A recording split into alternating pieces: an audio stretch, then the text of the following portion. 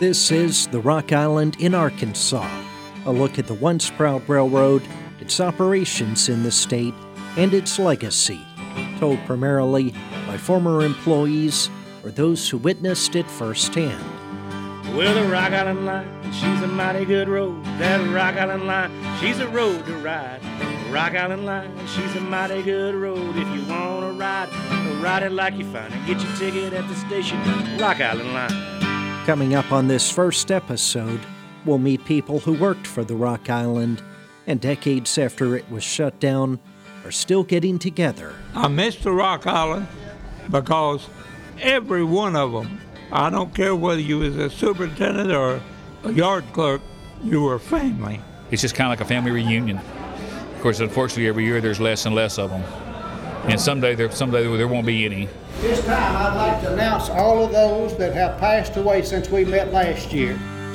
And I'll feature much of a 1988 interview I recorded with L.T. Walker, a legendary figure of the Rock Island who helped start these gatherings in Arkansas after the railroad was no more.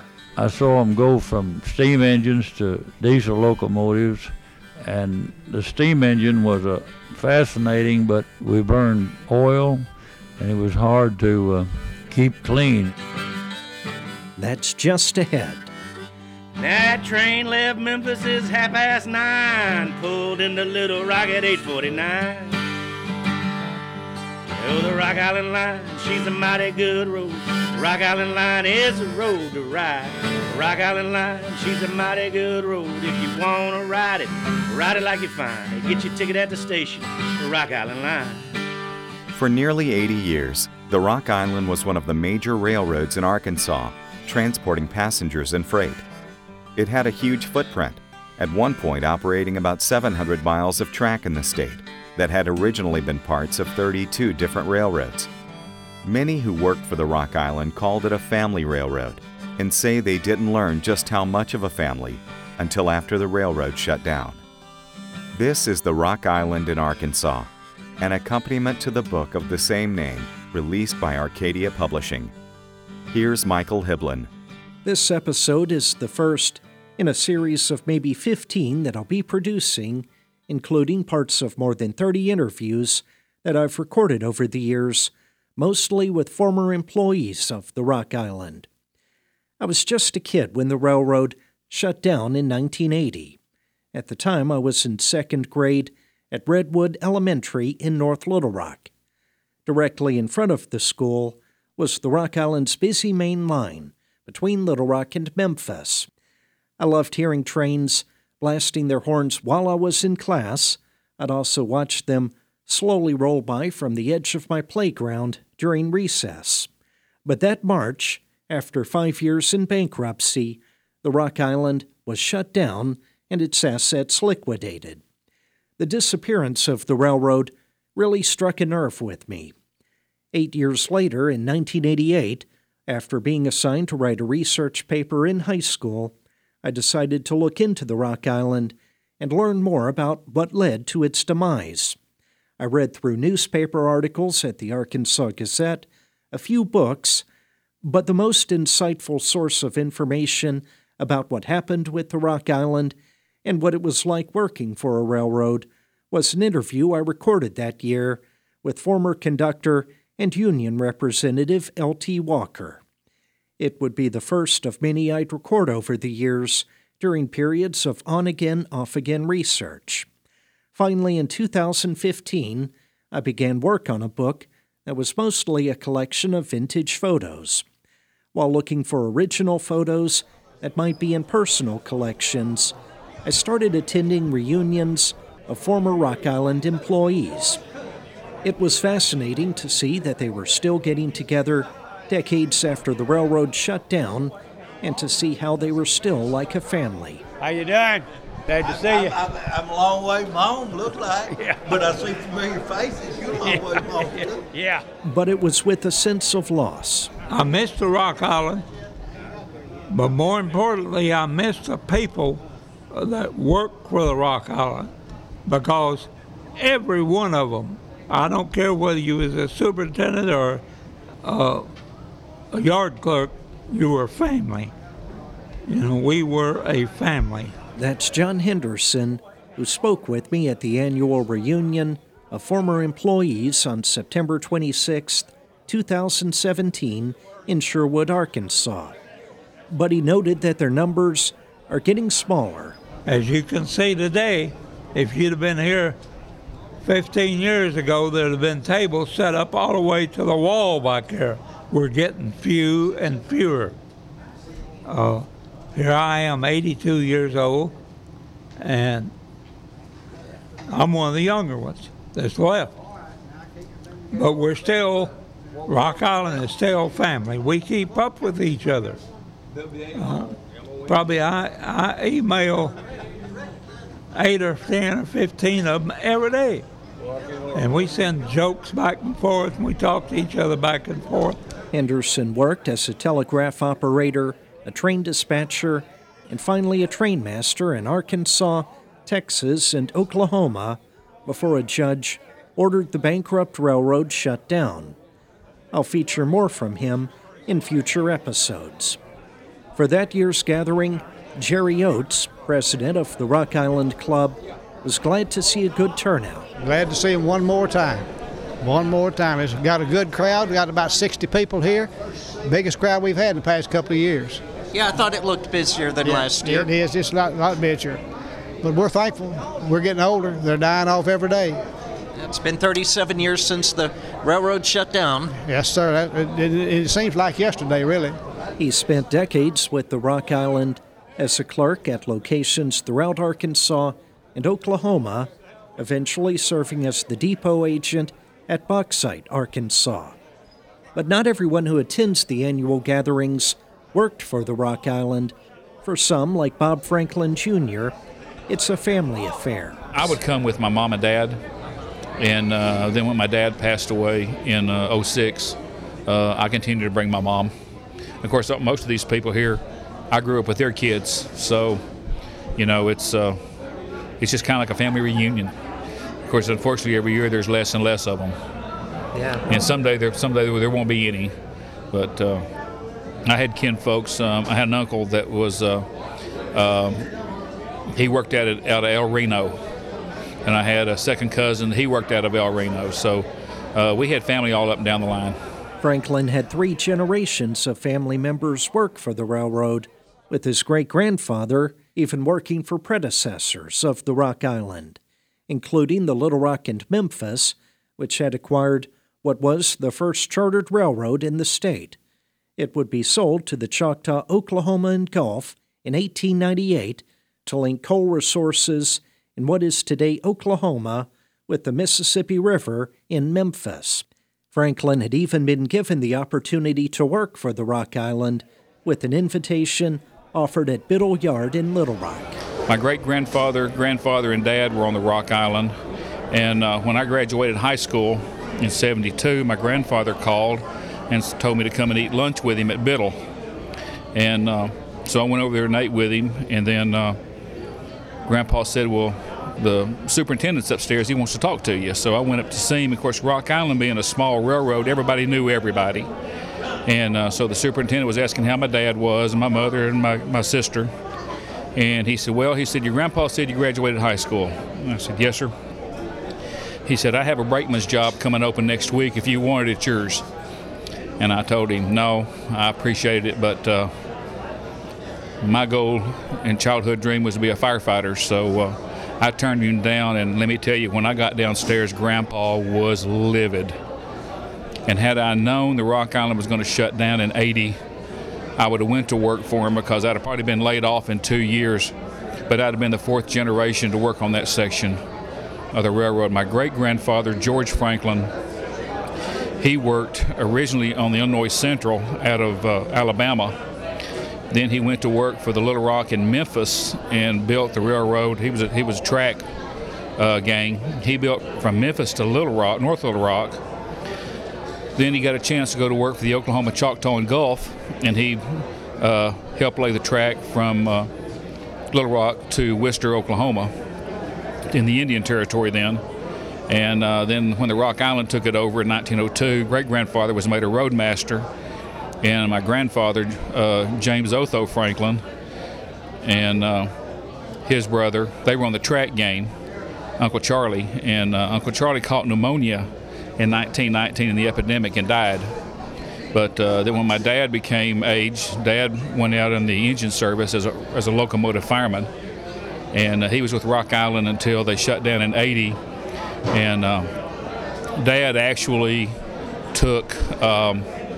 they went to Memphis after the shutdown and picked up all the locomotives in Memphis, brought them to Boonville, and I think he told me that they took 12 locomotives from Little Rock to Howell, and a crew met him at Howell, and they took the locomotives on into El Reno for the trustee. And then Dad went to work for Missouri Pacific, which is now Union Pacific. And then when Amtrak started hiring passenger engineers, Dad was one of the last passenger certified engineers in Arkansas, and he spent a wonderful career with Amtrak, 11 years before he retired. But the Rock Island was unique because it was so small. Birthdays were special for the sons. The railroad would allow the dads to take the sons on trips with them. So it's funny hearing the older guys talk about places like Copper's Gap and Jones Mill and places like that, because unless you were in the railroad family, you have no idea what they're talking about. But some of the stories about things that happened were just, it's something that you cherish all your life. If you haven't bought your plate, it's time to buy.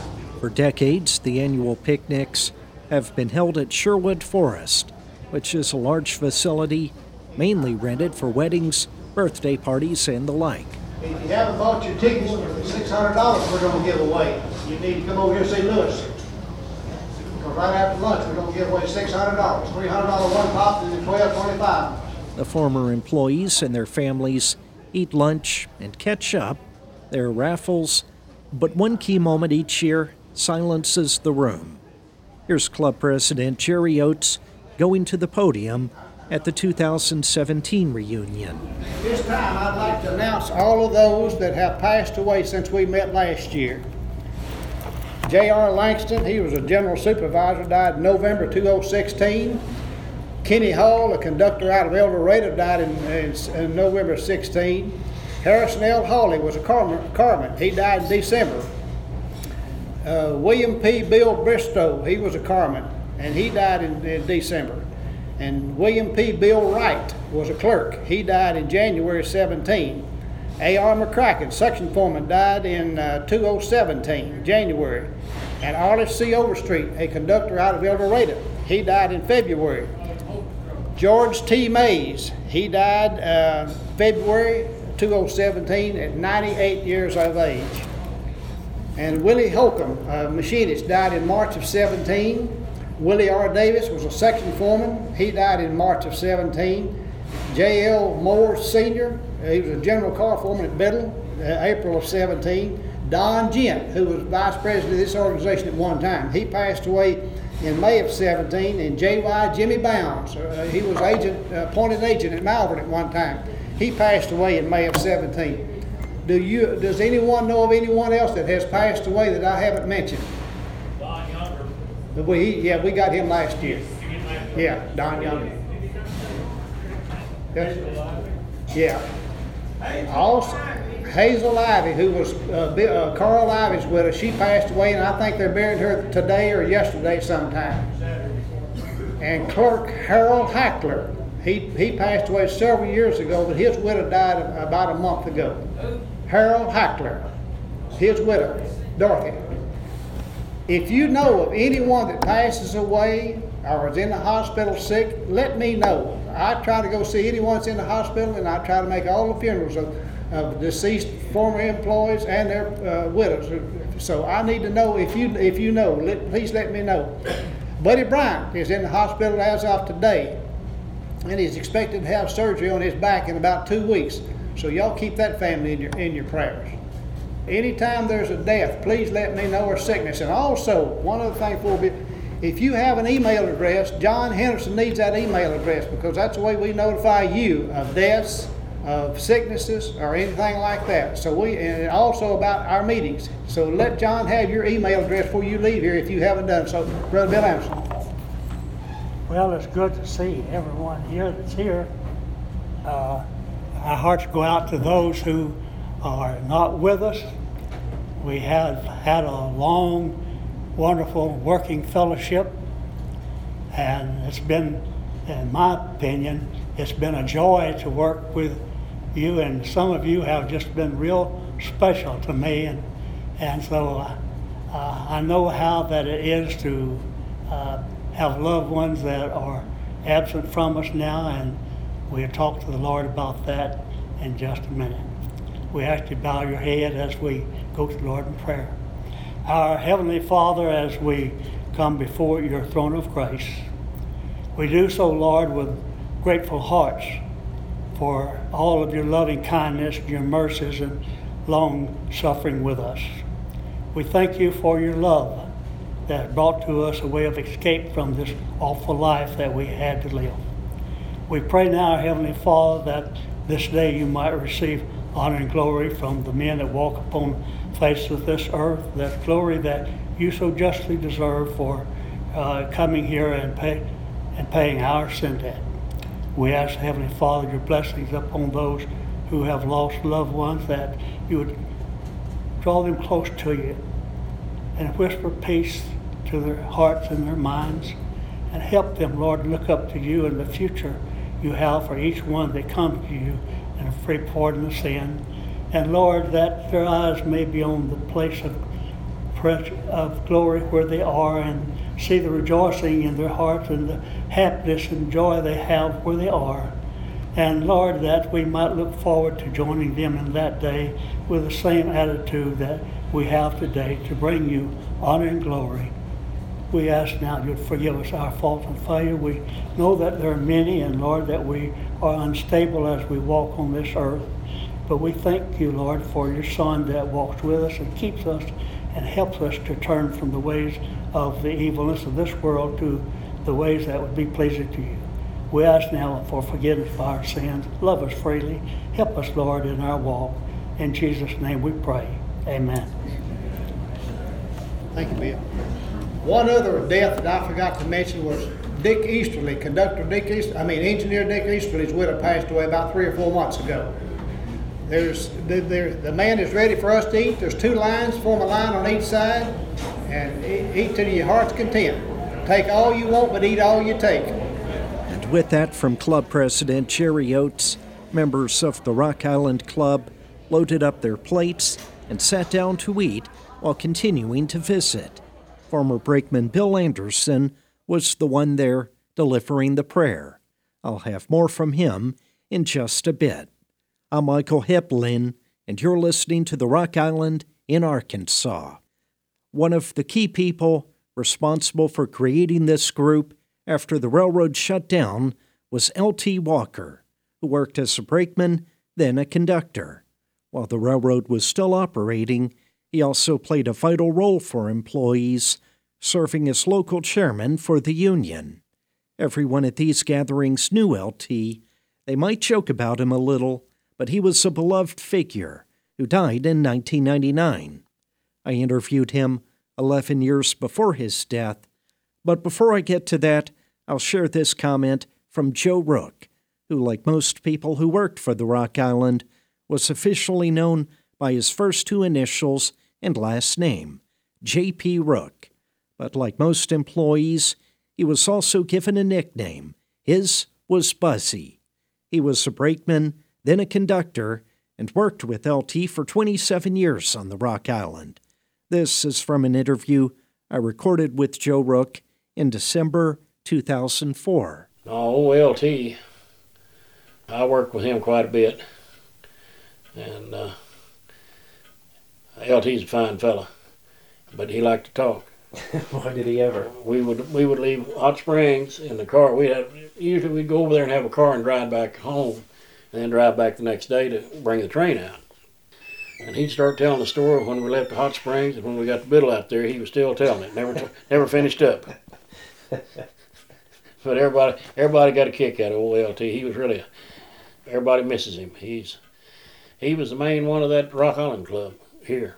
If it hadn't been for him, well, there wouldn't be one. And of course, there's not near as many as there used to be. A lot of them have died. You know, it's been what 24 years. Yeah. We meet at Sherwood Forest out there, and of course everybody visits, you know, and get a bunch of railroad men together, and they all got a bunch of stories to tell you. Some of them are true, and some of them aren't. He never got in a hurry. LT didn't. A lot of times I'd get aggravated. We'd want to get up, get going, get home early, and he'd just kind of poke around, you know. But he was a good fella, really a good fella. He'd been in on a lot of stuff. When he was the local chairman, he's the one that was the union representative that if anybody got into trouble, well, he would represent them. And then if there was any kind of deal came up about practices that weren't safe or something, you know, he took care of that. And he was a good man. LT, see, I went to work over there in the shops in 1951 and went out on the road in 1952, and LT went to work in 1942. So he had about 10 years on me, a lot of stories. And of course, back during the war, they had hired a lot of men. But there was several fellas that were older in age, and when the fellas come back from the Army after the war, well, they went in ahead of them. They kept their seniority when they were in the service. And LT had about 10 years more experience out there than I did. Joe Rook's daughter was one of my best friends in high school, and he referred me to LT. His full name was Leonard Tillman Walker, and as I said, he was the first Rock Island employee who I interviewed.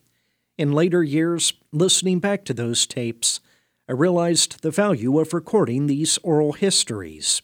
It was December 10th, 1988, when I sat down with him at his kitchen table in North Little Rock. I'd just started working in radio at the time, and thankfully had the foresight to record the conversation. I started my cassette going and asked him how he became interested in railroads. I'd always liked trains. Even though I didn't live where there was a train, we could hear the Rock Island trains blowing from about 6 miles or 7 miles across the mountain. We could hear them by night, and even in daytime we could hear them, trains blowing, and I'd always be fascinated about trains. And when I get a chance to go to Boonville, why, we would always used to go to the depot. My aunt and uncle would take me to the depot down there and watch me watch the switch engine work, and also the passenger trains and freight trains come through.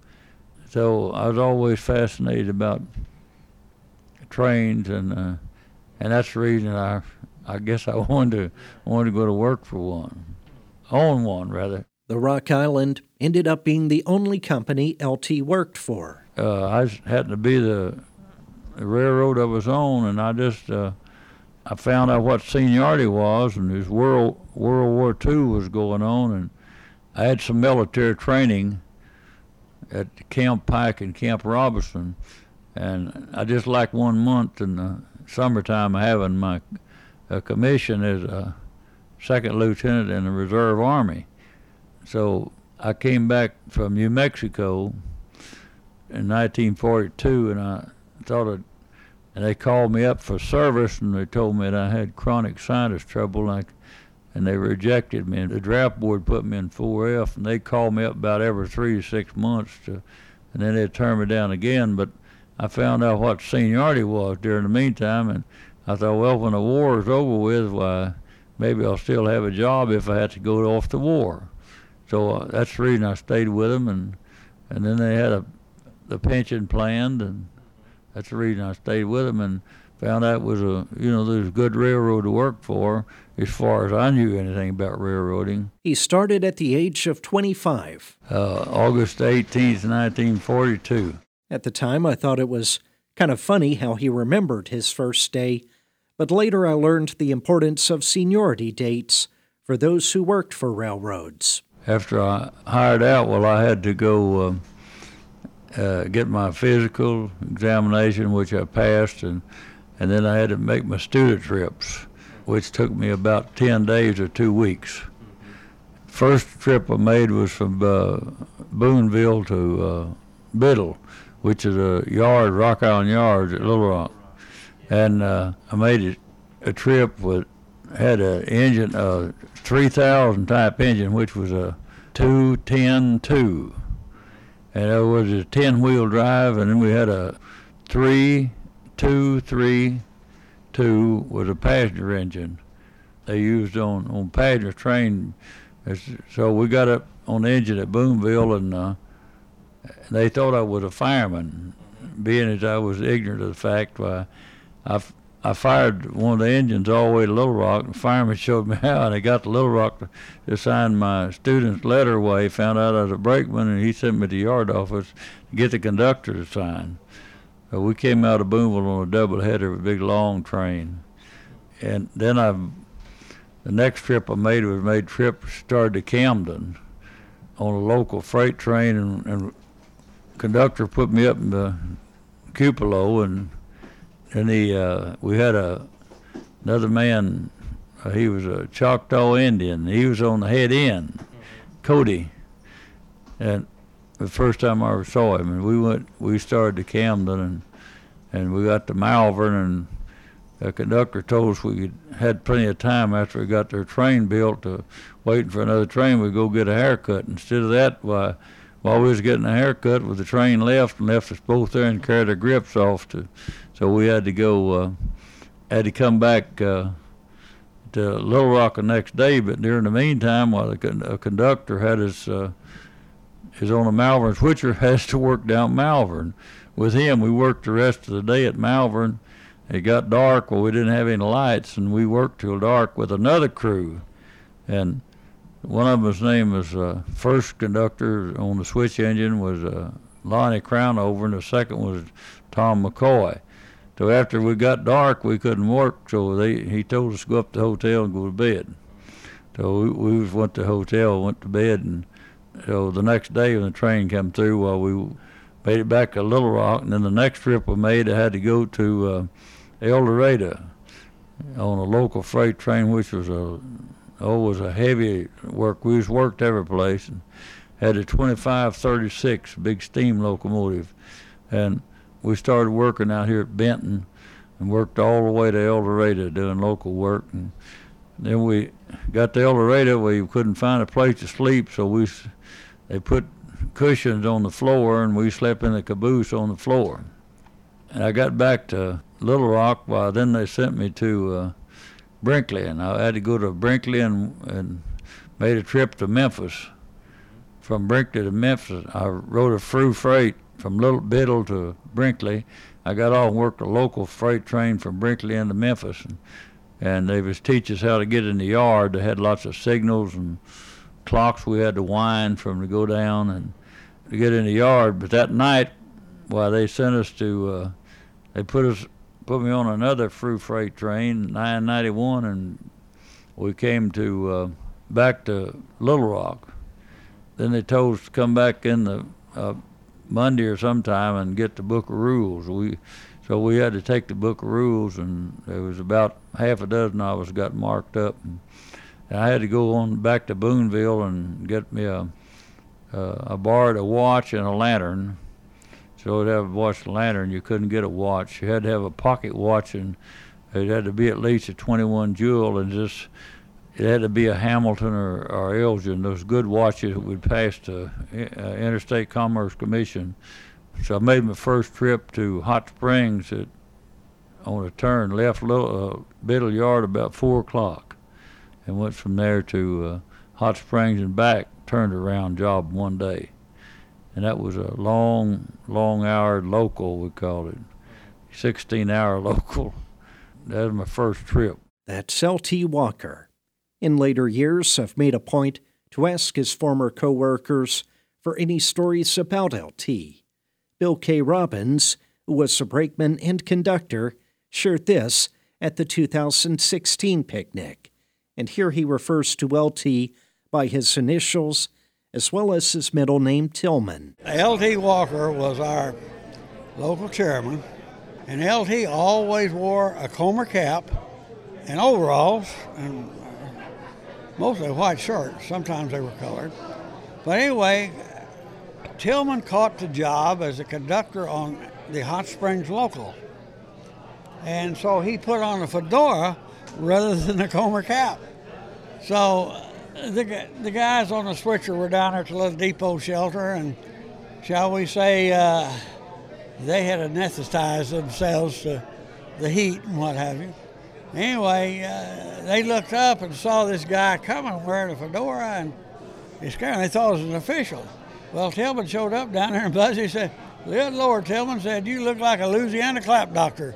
And that nickname stuck with him to the day he died. I'll tell you what, a lot of people didn't like LT, but when they got in trouble, they wanted LT.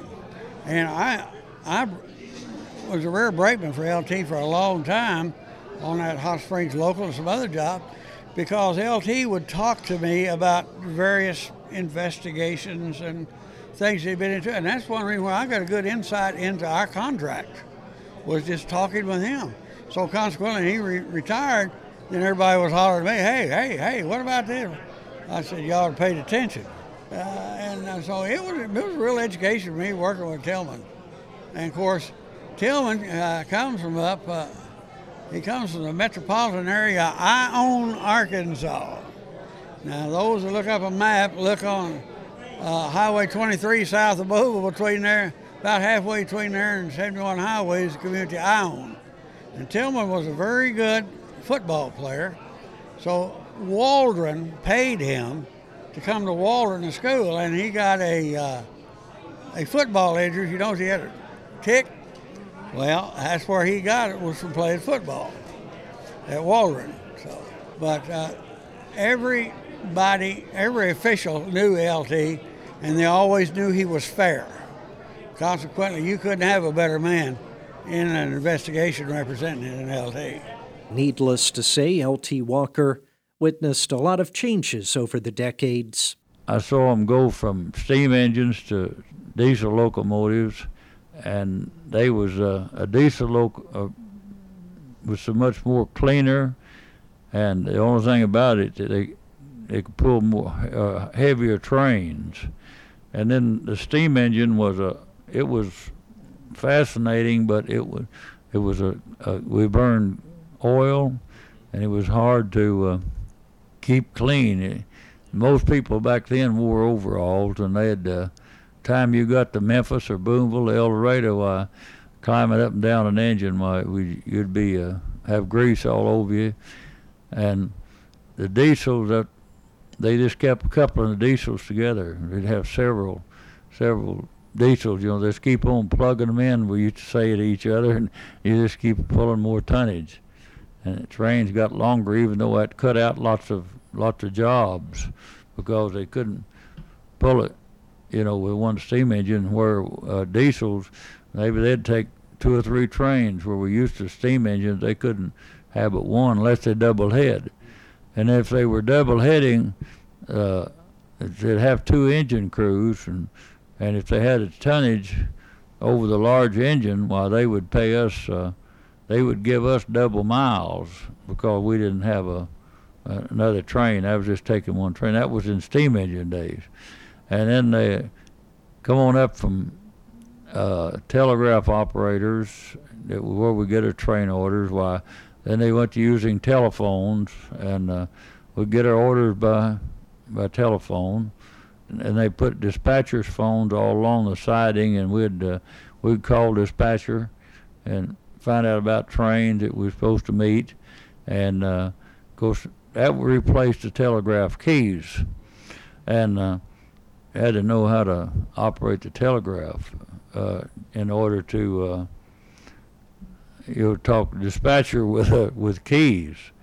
And then they in later years, we got the communication by way of radio, and that was some. And then they block signals, where we could tell whether there's a broken rail ahead of us or not, or another train ahead of us. And before I retired, a flagman didn't have to flag except to opposing train.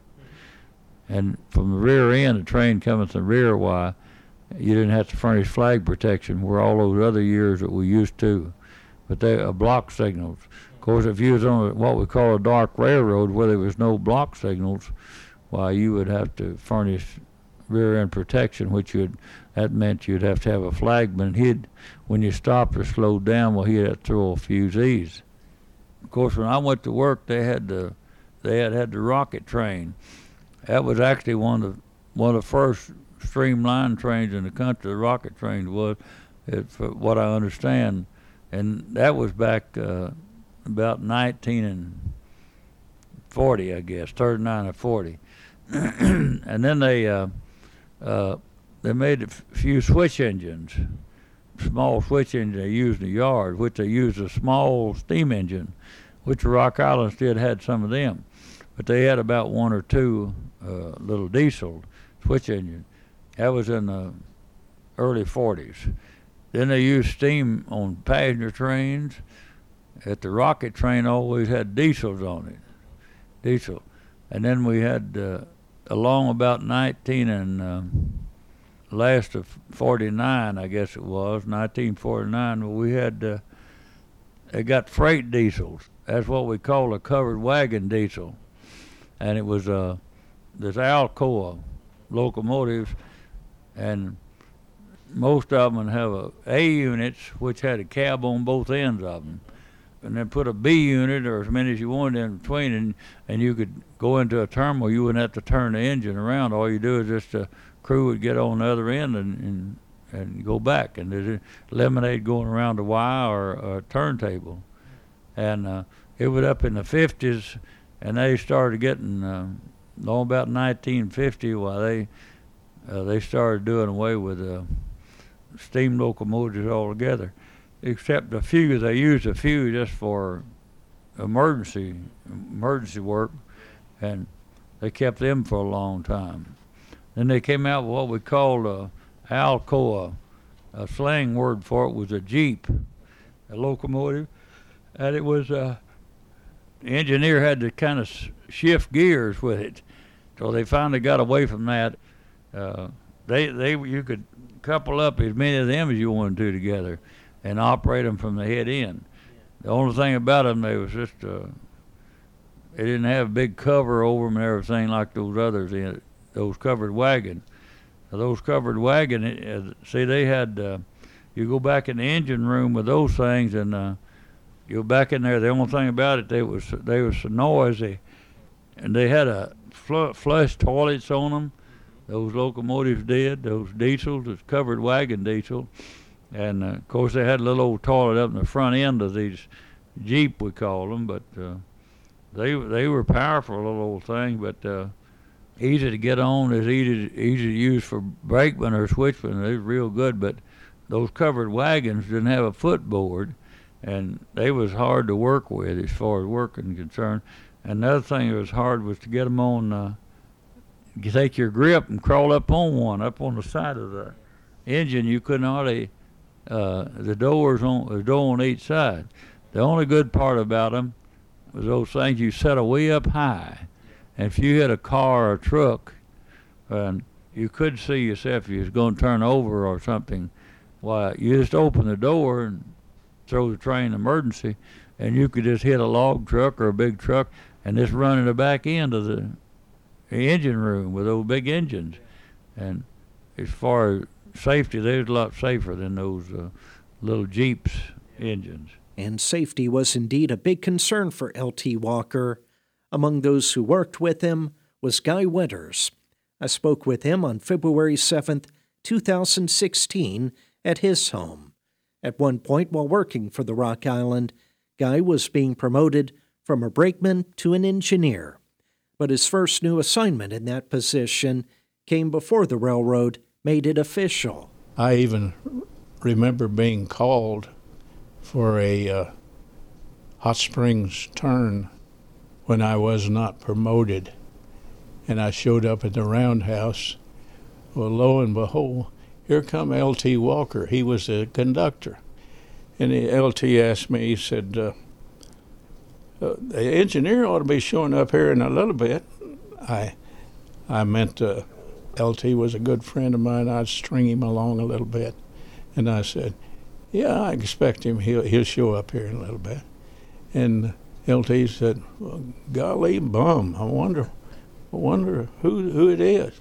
I said, LT, you're looking at the engineer. He said, Guy, you're not promoted. I said, I'm aware of this. I said, the road foreman of engines, W.H. Stivers, called me and said, would you please take this job as an engineer? I know you're not promoted. Be ultra careful. And I'm going to instruct L.T. Walker to ride the engine with you at all times. And he said, I know you can handle the trains. And I said, I'd be happy to. He said, I can't emphasize how much I want you to be careful and blow these whistles at crossings long. He said, we don't want to hit any cars, especially when you're not promoted yet to an engineer. And LT all the way out to the locomotive there in the Biddle shops getting ready to couple onto the train. He says, I don't like this at all, Guy. He says, it's got me nervous. I said, well, they won't say. I said, it's been cleared with the officer handling the engineers. He called me, said he was out of engineers. Would I please take it? And he said, okay. Well, to end the story, we made a complete successful trip, Hot Springs and back to LT. I thought he was going to have a heart attack. Yeah, he was big on safety. Oh, yes, LT. And in fact, later in his career with the Rock Island, L.T. Walker served in a position looking out for the well-being of employees. I think Rock Island was probably just as safe as the rest of them. Of course, in later years, they had a lot of wrecks.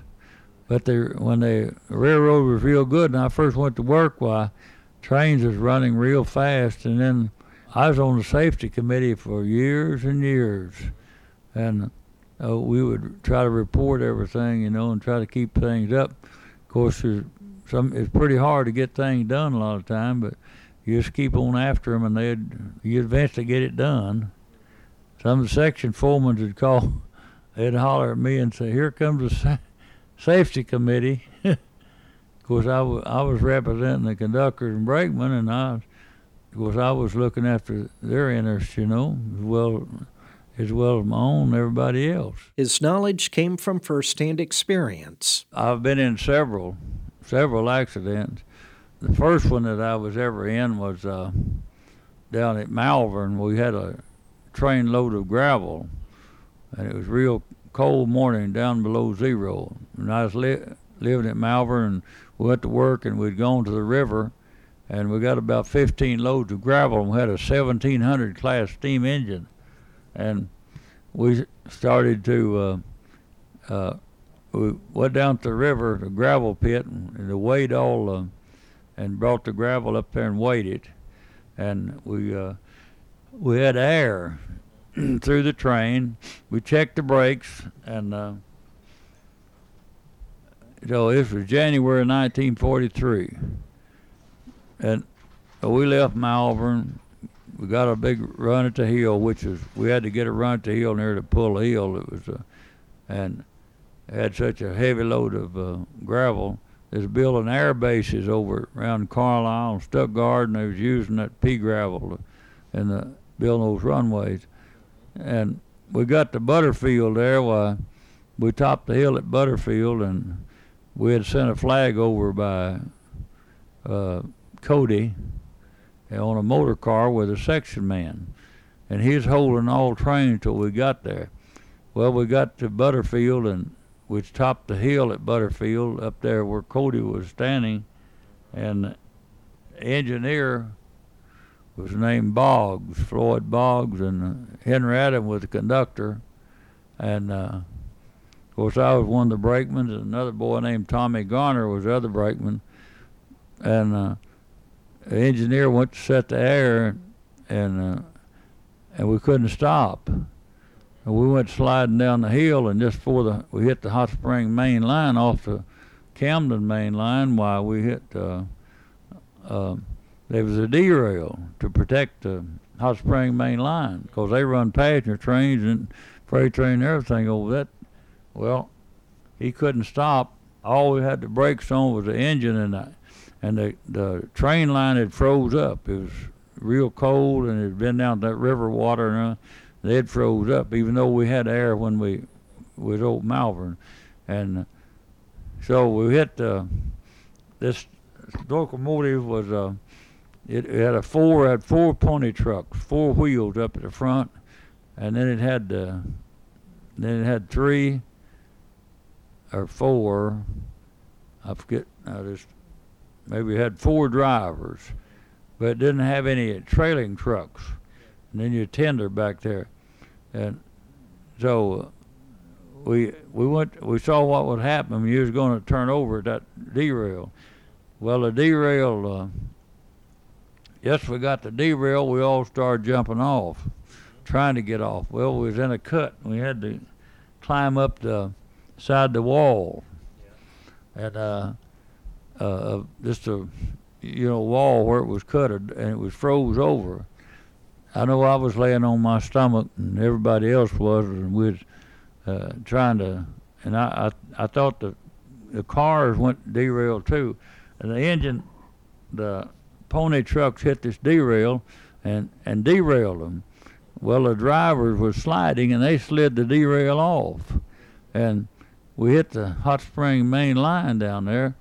While they turned sideways. These pony trucks turned sideways, and when they turned sideways, why, that hit that Hot Spring main line, and it was tearing that main line up. It was so heavy, and so the engine was turned over.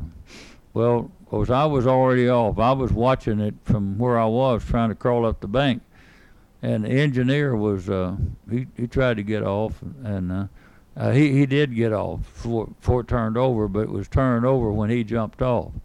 But we managed to get off without without anybody getting hurt.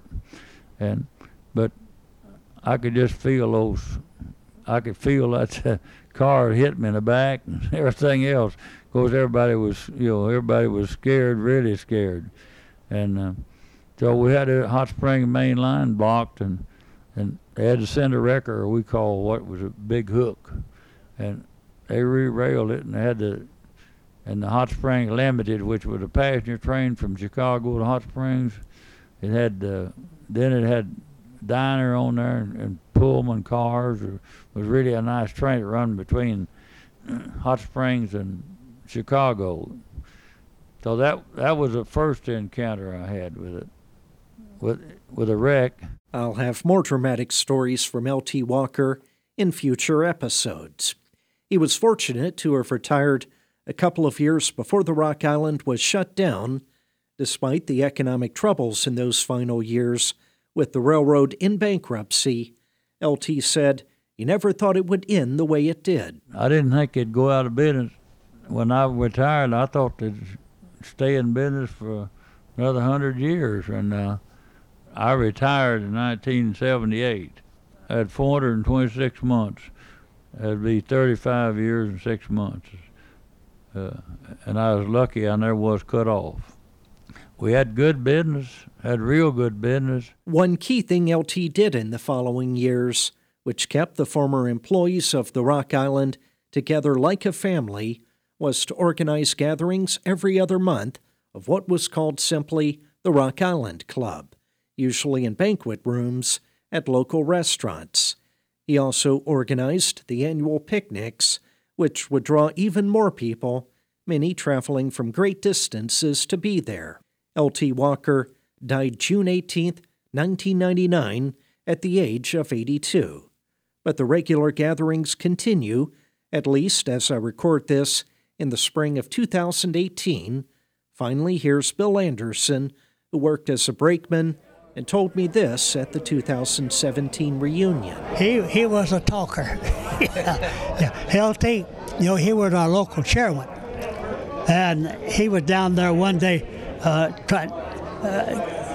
with the superintendent talking about a problem that had on the railroad with men and LT was their representative, and he was down there. He'd go,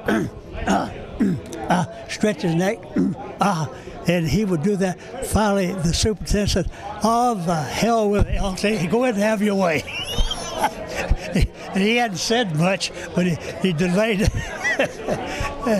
But LT was a super fine person in himself. He was a super fine person. He was our club president here for years. And while he had a speaker to come speak to us every Monday that we met. And he went round over the town talking to the businessmen and getting prizes, promotional deals from each businessman. He'd bring them out there and use them as door prizes then on a Rock Hollow, on a club meeting. He made it rather interesting because he was really active. It's not that our current president is not active. He's one of the best men you might ever meet, the one we've got now, and as well as LT was. But things are going along fine with the club. Of course, our membership's dwindling all the time, and like a picnic here, we have 61. We used to have 130, 140, and of course, I suppose the normal thing is that we're going to grow fewer and fewer every year, but we have 61 today, and that's just good bless. I've met a lot of old friends that I haven't met for years. That's Bill Anderson, who spoke with me in 2017.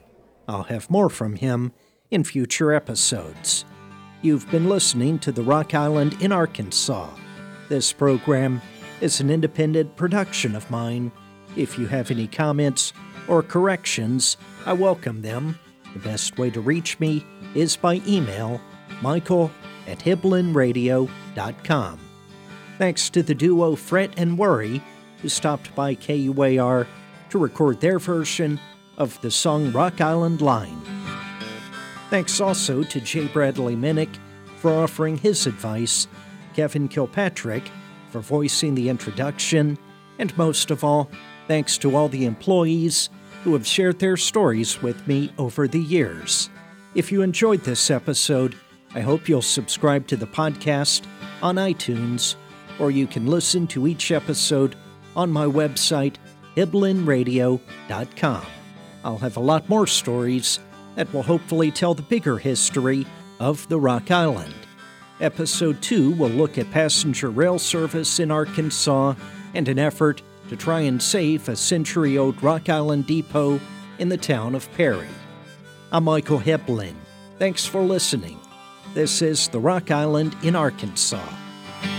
Yeah, the Rock Island line, she's a mighty good road. That Rock Island line, she's a road to ride. The Rock Island line, she's a mighty good road. You wanna ride, you gotta ride it like you find it. Get your ticket at the station, the Rock Island line.